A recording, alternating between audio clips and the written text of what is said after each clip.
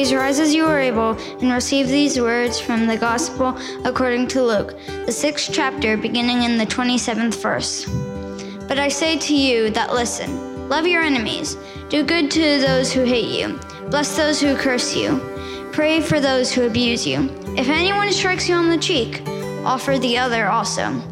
And from anyone who takes away your coat, do not withhold even your shirt.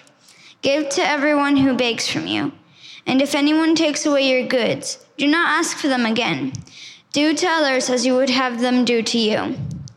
If you love those who love you, what credit is that to you? For even sinners love those who love them.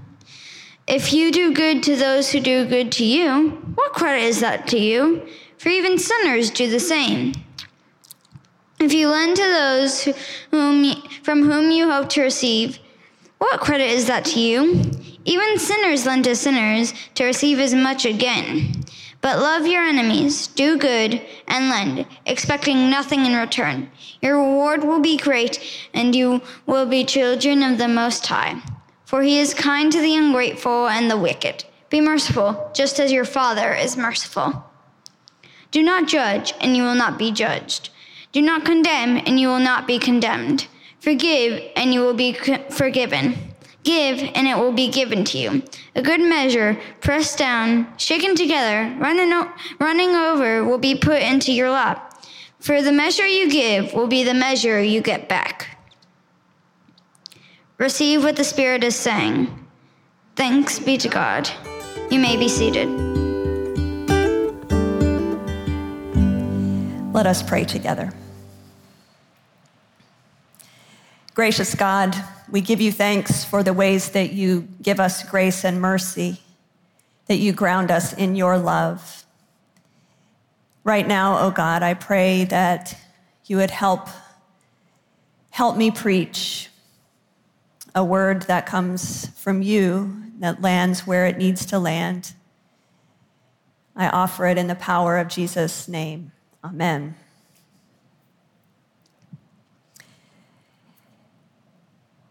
Even after all this time, the sun never says to the earth, "You owe me."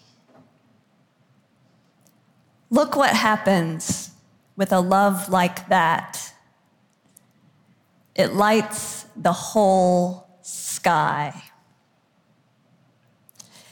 This poem, attributed to the Sufi poet Hafiz, is a beautiful illustration of what Jesus is talking about in our gospel for today. Again and again, Jesus names things in what Kira read for us so beautifully. Jesus names things that, according to the world, would expect some kind of payback. For example, if someone hurts you, then the going wisdom is you hurt them back. If someone speaks ill of you, give your version of a smear campaign right back. If your property is taken, well, of course, you're going to want it back. The worldly relational economy is tit for tat, eye for an eye, an economy of gifts only on loan, always with fine print, an economy of debts to be paid and always with interest. But as Pastor Kelly pointed out last week, in Jesus' Sermon on the Plain, of which today's reading is a continuation, what Jesus says is directly counter to worldly expectations and teaching. Not only does Jesus teach not to seek payback for harm, Jesus says, love your enemies, do good, and lend without expecting anything in return. Like the sun who never says to the earth, "You owe me." You see, this is a whole different economy. This is a kingdom economy. These provocative teachings of Jesus can easily get twisted, and turn the other cheek and love your enemies have been used to encourage persons in abusive relationships to stay and to continue to take the blows. That is not Jesus' point. And it must always be spoken aloud when these verses are shared in public. Jesus is not saying that to be a good Christian, you have to be a doormat for abusers or remain in a life-threatening relationship.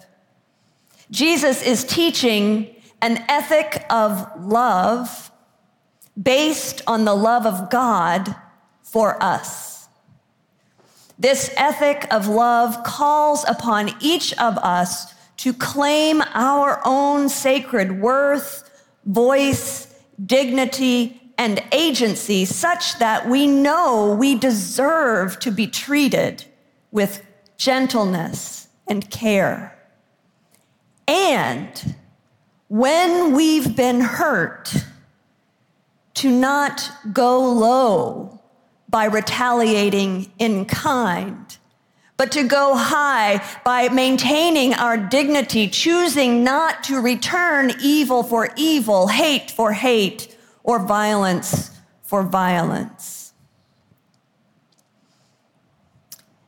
It's also easy to twist these teachings of Jesus such that we focus on the reward that's promised. Upon quick review, it may sound like Jesus is saying that if you don't judge other people, then other people won't judge you. Or if you don't condemn others, that you're not going to get condemned by other people. Or if you give without expecting anything in return, you'll get all that back because you've been so good. But let's be serious. You can hold your tongue. You can work hard to be gracious toward others. You can give generously of yourself and of your resources to other people, and they can turn around and betray, hurt, and judge you. Sometimes others might do unto you as you have done unto them in kindness. But so often in the world, it's harm that gets reciprocated. Mercy and generosity and kindness don't seem quite as regularly given back. So what do we do with this teaching of Jesus? I want us to notice that in verses 35 and 6, the reward that is mentioned is not coming from other people. The reward for what Jesus is talking about is coming from the grace of God present in you. The reward for following the teaching of Jesus is that you are not living beneath your dignity. Or said positively, the reward for living according to the teaching of Jesus is that by allowing the love and generosity and mercy of God to be manifest in your life, you are reflecting God. You are being merciful as your mother, father is merciful. You are living as the child of the Most High that you are, instead of the alternative. This teaching is among one of the most powerful insights Howard Thurman illuminates in his book, Jesus and the Disinherited. Thurman is painfully aware of the ways that Christian teachings have gotten twisted, teachings about heaven, forgiveness, love, and the like, how they can sound like a call for Black Americans and others whose backs are against the wall to just stay there, to forgive their oppressors 70 times 7, and to wait for liberation in the great by and by. But Thurman insisted that Jesus' teaching is, quote, a technique of survival for the oppressed, and calls for a radical change in the inner attitude of the people. Thurman claims that, quote, anyone who permits another to determine the quality of their inner life gives into the hands of the other the keys to their destiny. In other words, when others go low, what do you allow that to do to your inner attitude? This focus by Thurman on the inner attitude is not about disconnecting from the real suffering and injustice of the world, but rather it's a way of not being utterly destroyed by it. It's a way of maintaining dignity and agency to act when everything around you wants to steal or destroy those sacred gifts. Thurman highlights Jesus' teaching that regardless of our outward circumstances, we have agency of our inner attitude, and our inner attitude affects and drives our outward response and action, which is, of course, necessary. Over the past number of weeks, through both sermons and witnesses from siblings in the Foundry family, we've been focusing on those spiritual practices that are part of our covenant as Foundry UMC: prayers, presence, gifts, service, witnesses. These practices are all ways that we attend to, nourish, strengthen, and form our inner life and attitude. Because, you don't just wake up one day and have the inner resources to persevere in peace, love, and dignity when you are in a moment of adversity, when someone is coming at you, when you find yourself in a place of conflict and pain. You can't just click your ruby slippers 3 times and grow in love or in the capacity to trust. Because everything in the world around us trains us for retaliation, for defensiveness, for quid pro quo.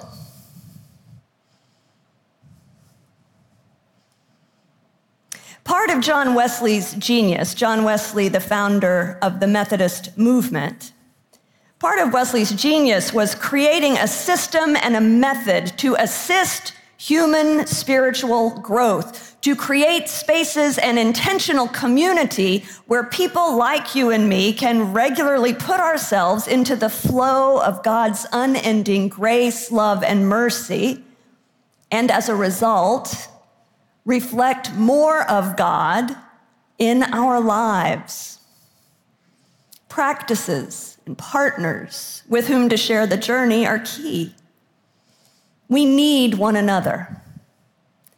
Prayers and scriptural reflection, presence in worship and small group community, generosity and faithful financial stewardship, service of all kinds, and being and sharing a witness to God's grace. These are practices that we promise to share as part of this beloved community, and Foundry is only as strong as these practices are among us. When any one of them is neglected, the strength and vitality of our communal life is diminished. Over the past number of years, we've worked here at Foundry systematically to strengthen the resources that help us live out these covenant practices so that what we say, we have the resources and support to learn how to do. As part of that work, the Foundry Board has set an ongoing priority that we deepen our understanding of generosity as a spiritual practice and to increase awareness of the ways that we can practice faithful financial stewardship.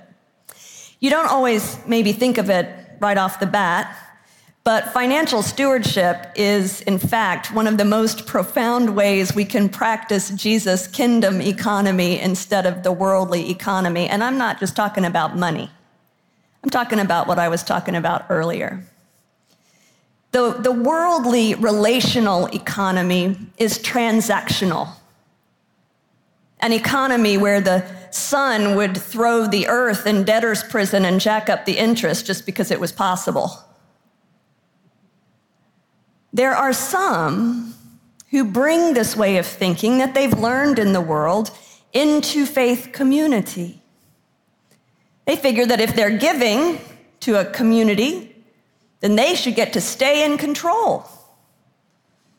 I'll give if. But you see, part of the spiritual practice, and that's very much what we learn in the world. I'll give, but I got to get back.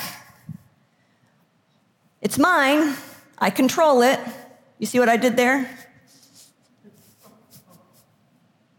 Isn't it this? You see, part of the spiritual practice of giving is to learn how to loosen your grip.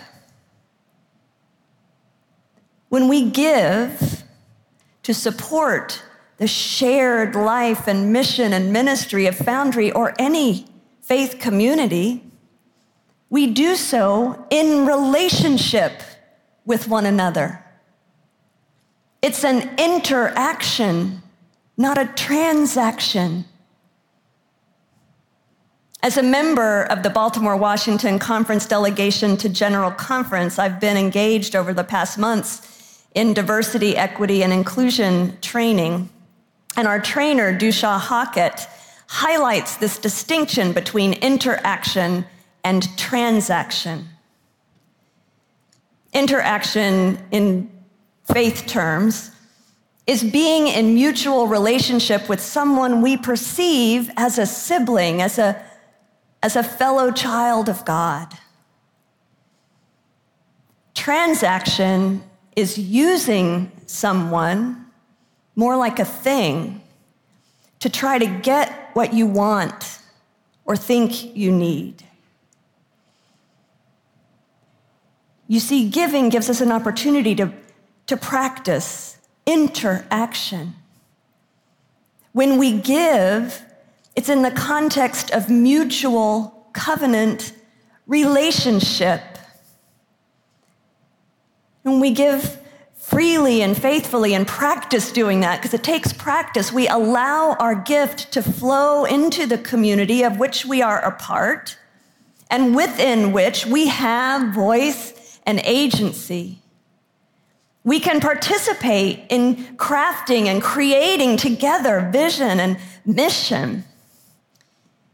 But the gift that we make is not ours to control. It isn't given to hold the community hostage.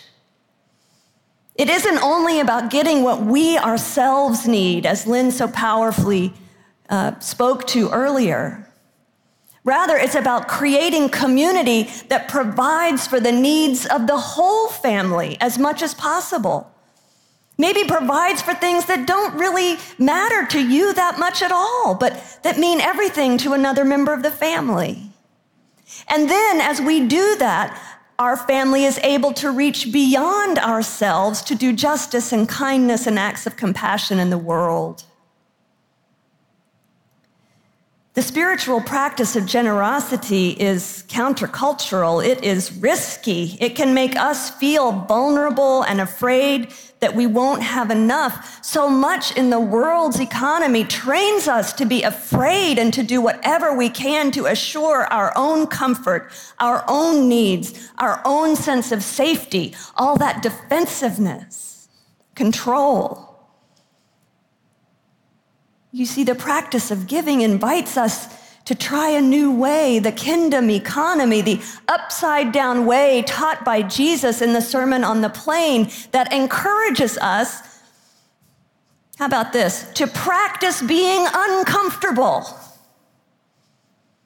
to practice being vulnerable for the sake of others, for the sake of the whole, for the cause of love and of justice, for the common good. It encourages us to trust that together with God and supporting one another in mutual relationships of dignity and mercy and compassion, we will always have enough. Just look at what happens when our gifts are given, shining with the love, grace, and generosity of God. They give light to the whole world. Thanks be to God.